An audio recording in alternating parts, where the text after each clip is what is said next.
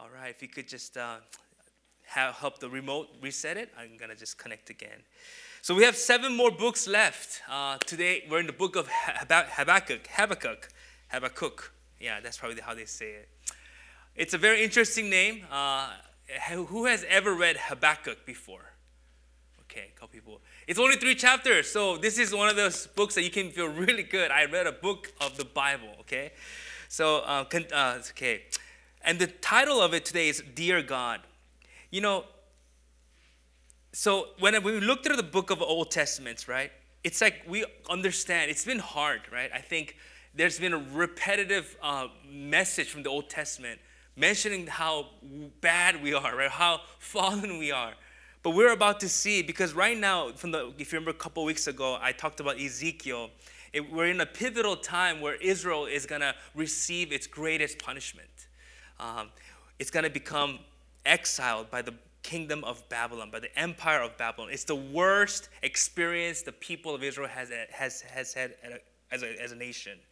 But that's the good thing, is that we talked about how even in the rock bottom now, from this point on, friends, not just because we're done with Old Testament or almost done, we just have 7 more books left, but from now we're going to learn about how to come out of the darkness, how to rebuild what's broken. We're going to be talking from now on. It's going to get happier and happier. I promise you that.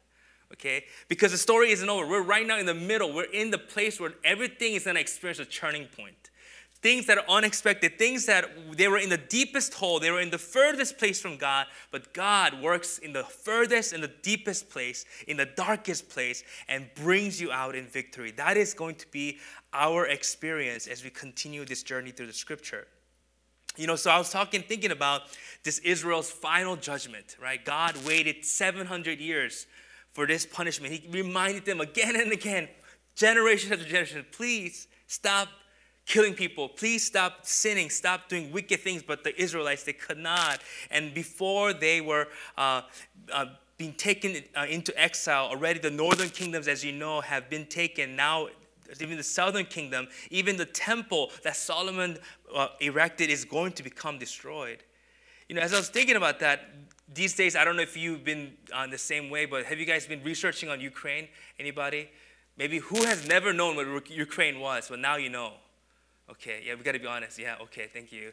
And you're like, why are they fighting? Why is there a war going on? There's such a deep history and so many things that are playing in this crisis that's happening. But I saw recently a testimony from a reporter who went into Ukraine just to kind of get a little bit more story on the relationship of Russia and Ukraine.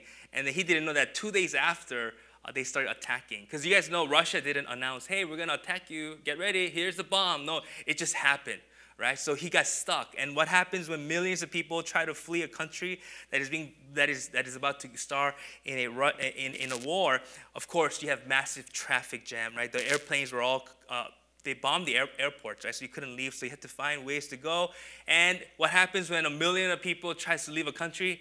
You cannot, right? They had to go get gas, and just waiting for the gas at the gas station, people were running out of fuel. So what happens? Thousands of people started walking. And thankfully, this guy was, I guess, lucky or fortunate, because, you know, Kiev, I hope I'm saying that right, Kiev is in the center of Ukraine. Ukraine is one of the second largest European country. But this guy was in Lviv, which is pretty close to the border of the western border. So he and all the people around him had to walk about 94 kilometers, which is about 60 miles. Almost double marathon. So 20 to 24 hours, give or take. You know, thankfully it's not the middle of winter. So anyways, they start walking, and, you know, there's no toilet, no food, no water. Again, they didn't plan for this, right? In fact, they had to carry only what they had. And think about these people. This happened last week, right? That they left everything they know, right? All of their belongings, all of their memories, all of their precious things, and they don't know if they're ever going to go back to it. That pain, that anger, that sadness all together, and the hunger and the physical pain of this whole experience. So, and then as they were approaching the border, the Ukrainian army was stopping every man 18 through 60 and conscripting them, enlisting them to serve in the fight against Russia. So families were being separated. So it was a horrible, horrible incident and crisis. So now, having understood that, you can now imagine a little better what this judgment, this punishment from God, this 600, how do I say, collected, right? God, in his mercy, was saying, I will forgive you if you turn from your ways. But they didn't. This 600 year of sin and judgment, you can imagine what this Israelites, they didn't have to walk 60 miles. They walked 700 miles. And by that point, they knew everything they had in Israel was gone. And they knew that at least for 70 years, they would not be able to return. So pretty much anybody that was alive at that time said, I'll never see my beautiful home again. And we're thankful that God is not a God who delights in judgment, but he's a just God, right? But he's giving us mercy every day, right? For us to say, okay, God, I don't want that. I don't want to live in a way where I'm sowing my own destruction. I want to learn how to live in a new way. So Habakkuk is another prophet who was living right around maybe a decade or two before the Babylonian invasion took place. So Habakkuk is interesting because most of the prophets that we've read, I think I mentioned there was like 14 prophets out of the 39 or 17. But he's different because this book actually is not a word from God through the prophet to the people, but it's a record of the prophet's conversation with God. So what it means is instead of Habakkuk delivering a word from God saying, people, the same message, turn from your evil ways. God is not happy with how you treat people. God is not happy how you're doing economics. God is saying, be fair. God is being justful, do justly. Stop oppressing the orphans and the widows and the poor and the elderly in your community. But instead of that, Habakkuk is a record of him talking directly to God. It's actually him venting to God. Okay, so we're going to see an unique exchange between God and his prophet. Kind of like Job, when Job asked questions, God responded. So here it is.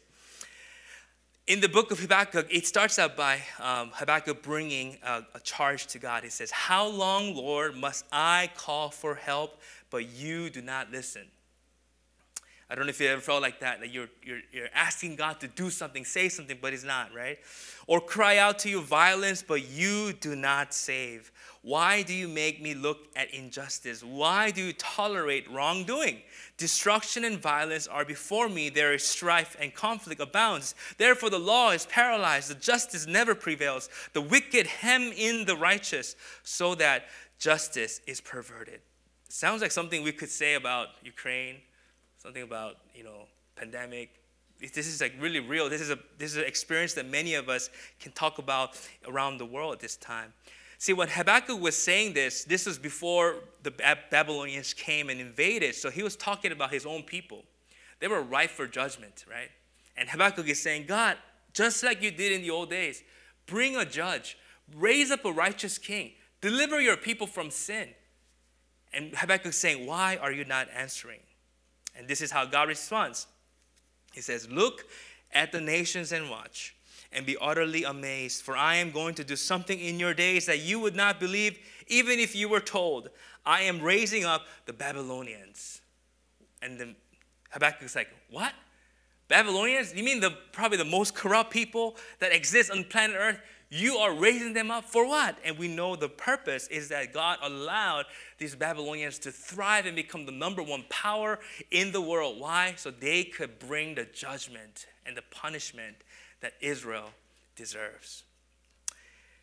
So, very interesting. So then Habakkuk doesn't just end there. He continues the conversation. He says, Lord, are you not from everlasting? He's checking. Are you the God that we're talking about? My God, my Holy One. He's trying to say, remember, God, you are holy, right? You will never die.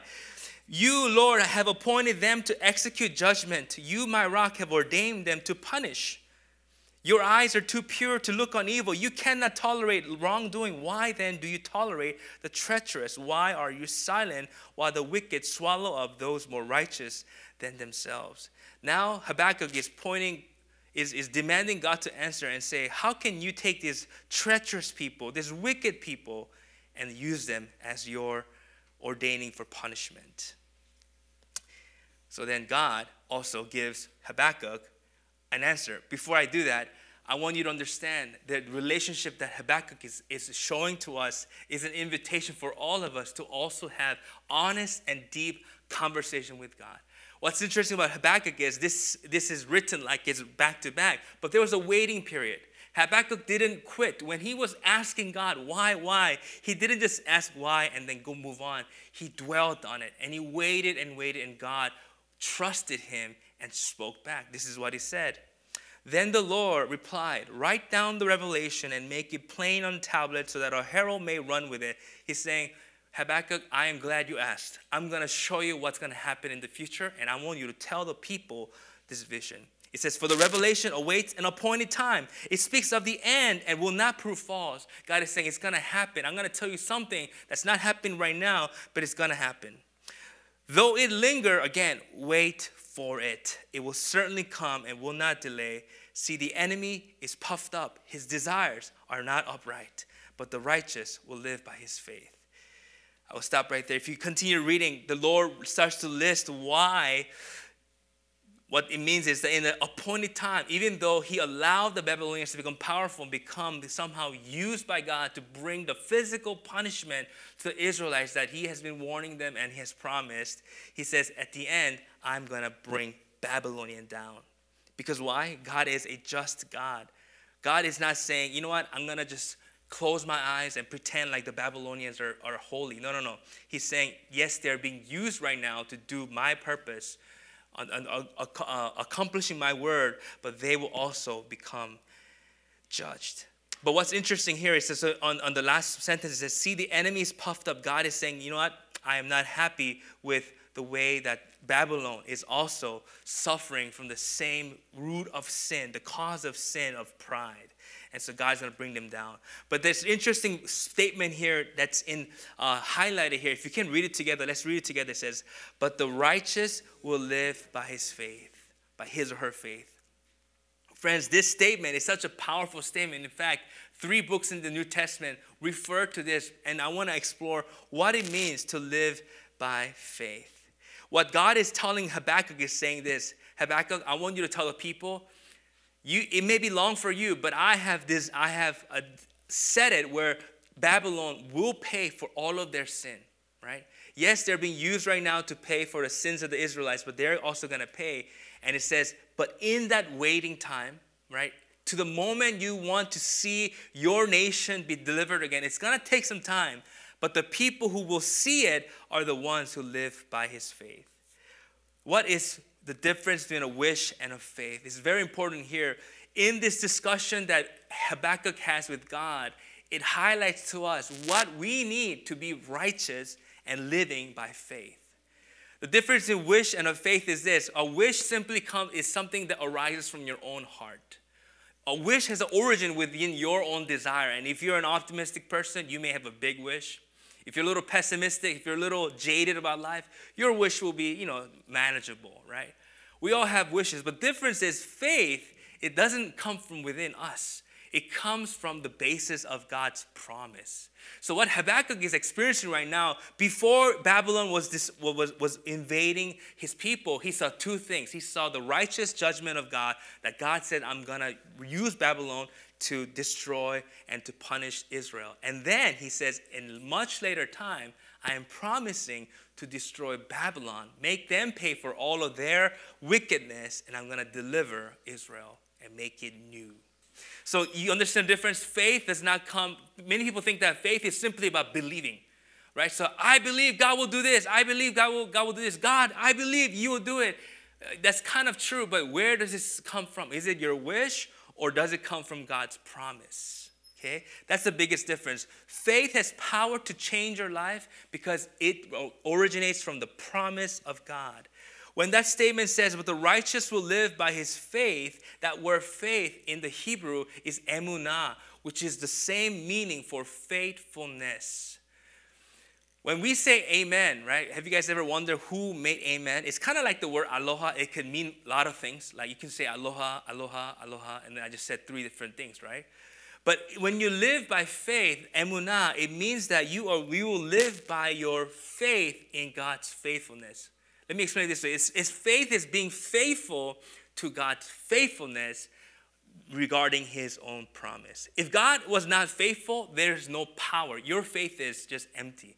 But because God is faithful to his promises, We live by being trusting God that He is faithful, and I will be faithful to believe in that He is faithful to do what He says. Again, it originates from God's promises. God's promises. So in this discussion with Habakkuk and God, Habakkuk, as you can see, was angry at God, was questioning God. But at the end, God says to Habakkuk, I know you don't see it right now, Habakkuk, but can you believe that I will keep my word? We'll see how he ends his discussion. So again, one of the things that God promises is that the world is going to see that I am righteous God.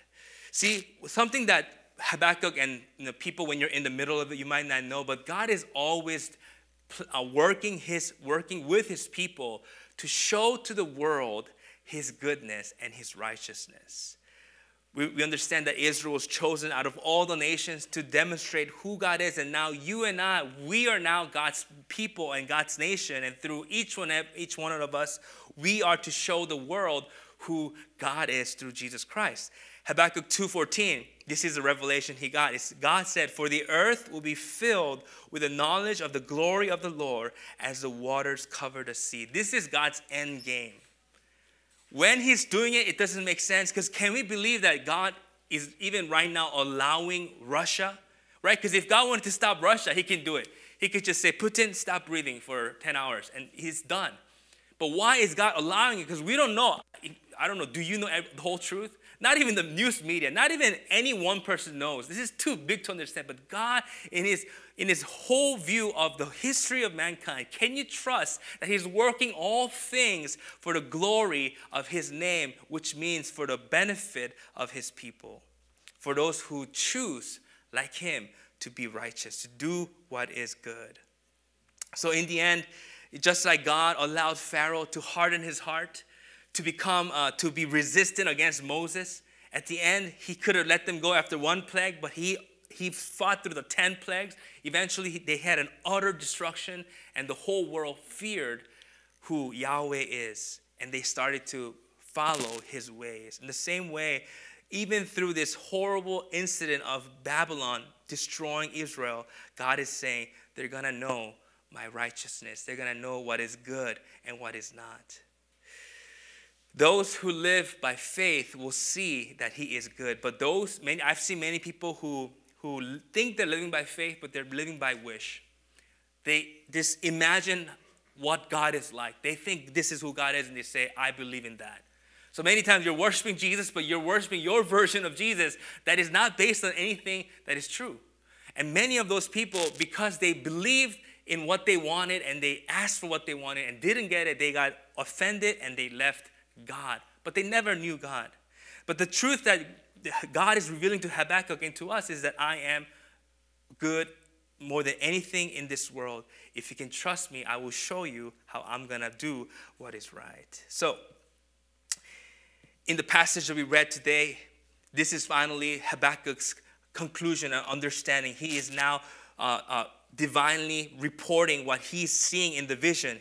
This is him describing what God is going to do. It says, God, in wrath, you, God, strode through the earth, and in anger, you threshed the nations. All the nations that were evil. Imagine how evil. I don't know if you guys saw this this picture, but right now, Putin, I mean, he God bless his heart, but he is in for a big punishment from God. I mean, that guy, like, even the whole nation hates him, but he's created a system where everyone's so afraid of him. He had all of his counselors sit down, and one by one on live TV, he had to come out and say, President Putin, I support your plan. And anything they said, he just shut him down, and nobody could tell him, President Putin, this is a horrible idea. You're gonna lose, right? So anyways, he's gonna get it, right? Because God, again, He sees wickedness. He's not gonna let sin and evil just go unpunished, right? So you came out to deliver your people, to save your anointed one. You crushed the leader of the land of wickedness. You stripped him from head to foot. With his own spear, you pierced his head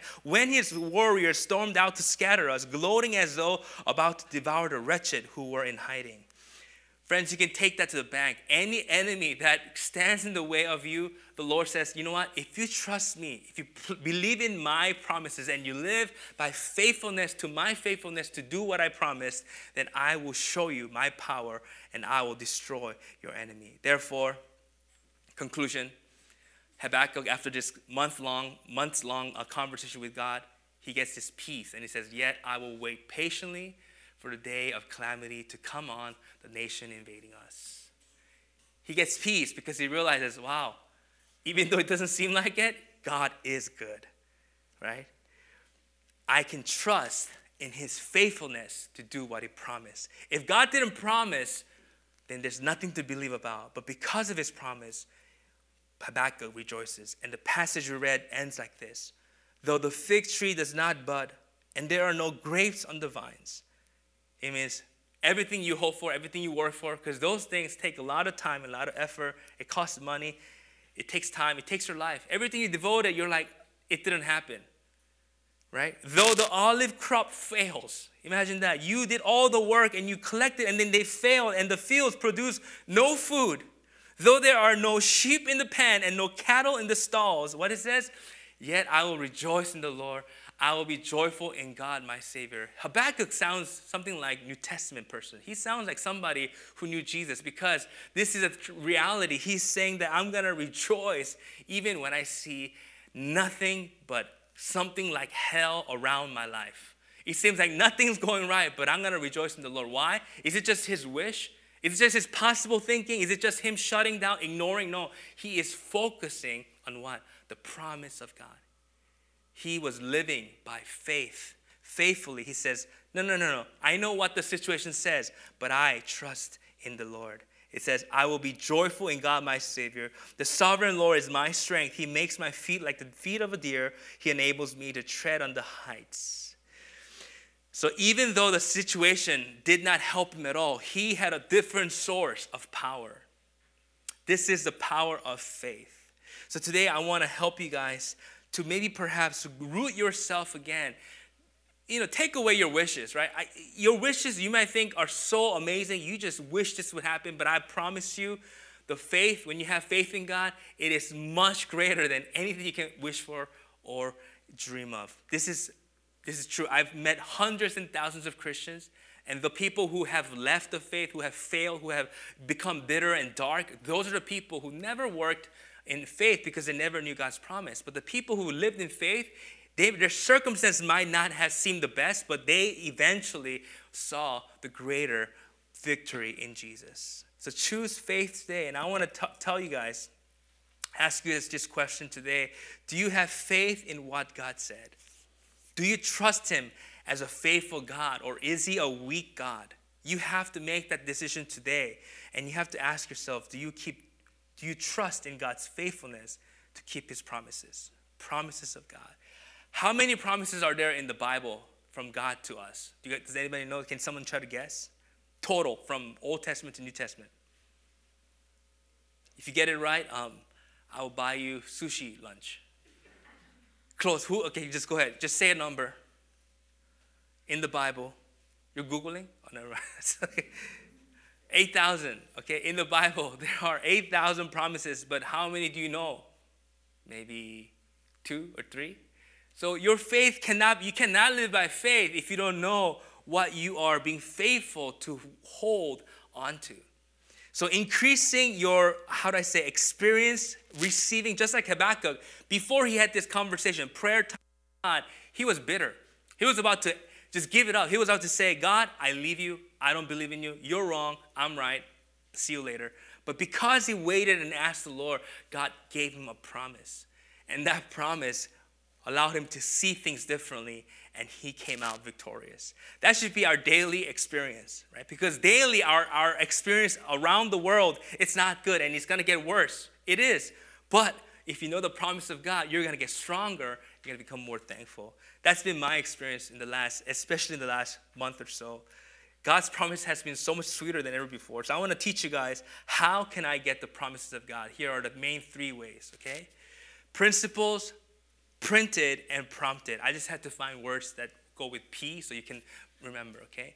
What do I mean by principles? In the Bible, Sometimes it doesn't say, hey, this is my promise, do this and do this. In fact, it's in a teaching, it's in a story, and you have to kind of glean the principles that allow God to work in your life. For example, a simple one is this you might know.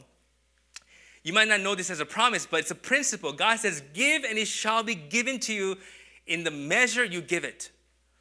It's a principle. It's not just important for you to be generous, but to be generous in a great way. If you want to be rich and powerful and influential, and if you want to be somebody who leads people, impacts people, and you want to have resources, you got to give. Apostle Paul, remember, Paul, when he was about to be commissioned by the church told him, hey, remember this. Remember the poor, and remember it is more blessed to give than to receive. That's a principle, right? If you take that principle, understand it, and you're generous and you sow, and you are the first one to give, then God says, aha, I have a promise for you. In the great measure you gave it, I'm going to give it to you. And he says, pressed down and shaken together, running over. So you can either trust in God in this principle and live in this principle, or you can say, no. I don't trust God. I'm going to trust my own faithfulness to money. I'm going to manage money in the way that I want it, right? Another one, how can you be great in life? Is through serving, right? The servant of all is the one who is the greatest, right? And also, forgive and you shall be forgiven. The one thing that God cannot forgive you of is unforgiveness. I'm just mentioning some of the principles that should rule your life. These are the things in your heart that if you want to see the goodness of God in your life, these principles bring the promises of God to be true in your life. What are some of the printed ones? What I mean by printed is, as David saw our presider mention, the Bible that you hold, there are promises in there that are printed. Some of the principal things you have to kind of decode and you have to kind of like deduce, right? But there's simple things in the Bible that are promises of God that you can take to the bank and you can say, God, you said it, therefore you do it, right? You can have that courage. For example, Romans 10 verse 9, it says, if you declare with your mouth that Jesus is Lord and believe in your heart that God raised Jesus from the dead, you will be saved. For everyone who calls in the name of the Lord will be saved, right? Everyone, right? Simply believing Jesus is Lord, meaning he is God, and believe in your heart that, yeah, God raised him from the dead. And the work of the Holy Spirit is moving inside of you. Another one here in Acts 2, it says, Peter replied, repent, change your mind, right? No longer live by your own wishes, live by your own desires, live by your own effort, but trust in God's promises. And it says, be baptized. Make a decision. Baptism is a declaration that you make publicly of your faith. It says, every one of you in the name of Jesus Christ for the forgiveness of your sins, and you will receive the gift of the Holy Spirit, the promise for you and for your children and for all who are far off, for all whom the Lord our God will call. Again, it's open to all who are willing to receive. So again, those are the things that are printed that as you go through your life, you can maybe remember. But here is the final one that I really like. What does it mean, promises that are prompted? What's a prompter? It's something that's happening live, right? It's something that is spoken. It's not something recorded. It's something that's happening in real time. What this means is this, guys. As Pastor Nathan talked about last week, the most successful way you can be in life is to have a place, develop a place, secret place in your heart where you can hear God and obey. There are promises of God that God speaks that are not in the Bible, that are not principles in the scripture, but it's personal to you. And when you live by faith, like Habakkuk, right? Habakkuk, what he listened from the Lord in this book, nobody else heard it. But God trusted Habakkuk, gave him a specific word. And so there's something God does right now. There's 8,000 promises in the Bible, but that's not how many there are in the world. Right now, God is speaking promises into each and every one of you that as you are seeking him. Lord, what college should I go to? Have you waited to hear his word? Lord, who shall I marry? Well, that's a little bit, complicated. He doesn't always spell it out. He just kind of like says this direction, and you just kind of go. But there are things that the promise of God, to live by faith does not mean just read the scripture. It does not mean just figure out how to be spiritual, but it means have a relationship with God where the Holy Spirit is prompting you words of God. So that's why, even though the world is going to hell, or hell is breaking out, I'm just using the word hell as just the level of incredulous evil that is happening in the world, still you can listen to the voice of God that's prompting you. This is my promise. We need this every day. This is the word. This is the bread of God that Jesus was talking about. Man does not live on bread alone, but on every word spoken from the mouth of God. Right now, there's promise, God, coming from his mouth into your heart. If you miss it, you will not live by faith. You will fail. That's why as we sang the song, draw me closer, right? Closer. I want to go deeper. I want to know your love. I want to know your heart. That has to be our prayer. God, speak to me. Prompt me your promise. I want to know what's next in my life. I know what you did in the Bible, but I want it for me. Just like Habakkuk, he had a personal experience with God. That is allowed. You're invited to that relationship.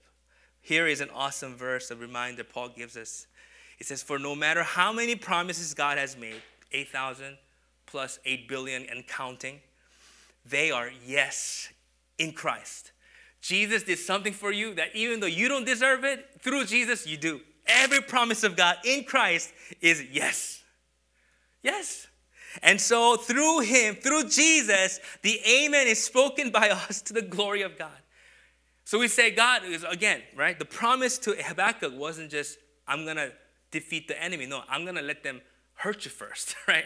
And you can say, yes, even the trials, even the hardship, the suffering, I say, yes. Because why? I know the next promise is redemption and greater influence.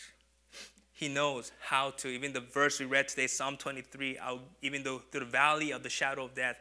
Why did you have to go through the valley of the shadow of death? Why didn't the shepherd just lead you the long way around? No. There's something in the valley that you have to experience, that you come out of that, not a sheep, but you come out of that a lion, right? So we say yes to all of God's promises. And now it is God who makes both us and you stand firm in Christ. He anointed us to set his seal of ownership on us and put his spirit in our hearts as a deposit, guaranteeing what is to come. That's why it's fun to follow Jesus. He's not an old God. He's a God who's always pointing the promise of what is to come. And you know what's amazing is when you do live by faith, he proves himself. What Habakkuk received, he just took it by faith. He didn't see, he was still 20 years away from the invasion. He was 90 years away from the moment Babylon would fall. But in that moment, he realized, I can be at rest. And he went back and he had a party with his friends.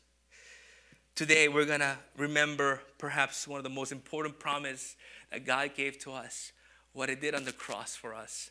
Through what he did on the cross, everything that God says, there's a promise he makes in Romans 8:28. We know that in all things, God works for the good of those who love him. Loving is being faithful, right? Love is faithfulness, right? For all of us who say, God, I still love you. God says, I'm going to work it all for your good. Don't quit. Be faithful to that. And then he showed us on the cross how desperately and how serious he was about making sure good comes to your life through what he has done. So I want to invite us, before we go to the table today to dine with Christ. Did you know that the Lord, as I mentioned before, what he's seeing at the end, he's not seeing darkness. The world will keep preaching to you saying, the world's getting darker. The gas price, what's the gas price right now? $5. It was $4 something 3 days ago. Okay, so the world's gonna go crazy. Okay, but even in the midst of that, God is saying, no, follow me. There's a party coming. Revelation, the end of the world is not a scary time. It's a great, amazing time where God's going to reveal his full power, and every evil, every wickedness, every wrong thing, every broken thing, he will be saying no more, and it will be complete salvation. Jesus says this in Matthew 26:29. After he did the supper that we're going to experience again, he says, I tell you, I will not drink from this fruit of the vine from now on until the day when I drink it new with you in my Father's kingdom. Or he says, I will not drink again from the fruit of the vine until the kingdom of God comes. Meaning God right now, what he's looking for is joy. And the way that we can find that celebration every day in our life is to say, yes, I see the bankruptcy. Yes, I see the death of people that I love. Yes, I see the injury. Yes, I see cancer. Yes, I see breakups, right? Whatever horrible things that you're experiencing, but you're saying, even then, I know of God's promises for me that are personal to me. I will rejoice and I will say thank you. That is what it means to live by faith. The righteous will live by faith, not based on your hopes, but it's based on the promise of what Jesus has made. And I want us to invite us to a moment today. As the praise team comes up, we're going to take a moment to remember perhaps the greatest promise God gave us. But we're going to do more than just remember. We're going to say, God, I want you to show me your power right now where we are. Let's pray together. So God, just like Habakkuk, we are not afraid to go straight at you with our worries and our anxieties and our fears and say, why? We're going to question you, God. We're going to say, how are you going to do it? We're going to say, Lord, I don't like this. We're going to cry to you. We're going to complain. We're going to do it all. But we are also going to listen to you. Because, God, we need your promise to be reminded in us so we can have faith and be faithful. We don't want to lose the path. You are too valuable to lose. Lord, we would trade this life. I would die, Lord, so I can have you. You're more valuable to my life because you are my life. Lord, if that is a confession to any person in this room, I pray that, Lord, you will give them a joy and a power that overcomes this world. In fact, I say the truth of God says you have overcome.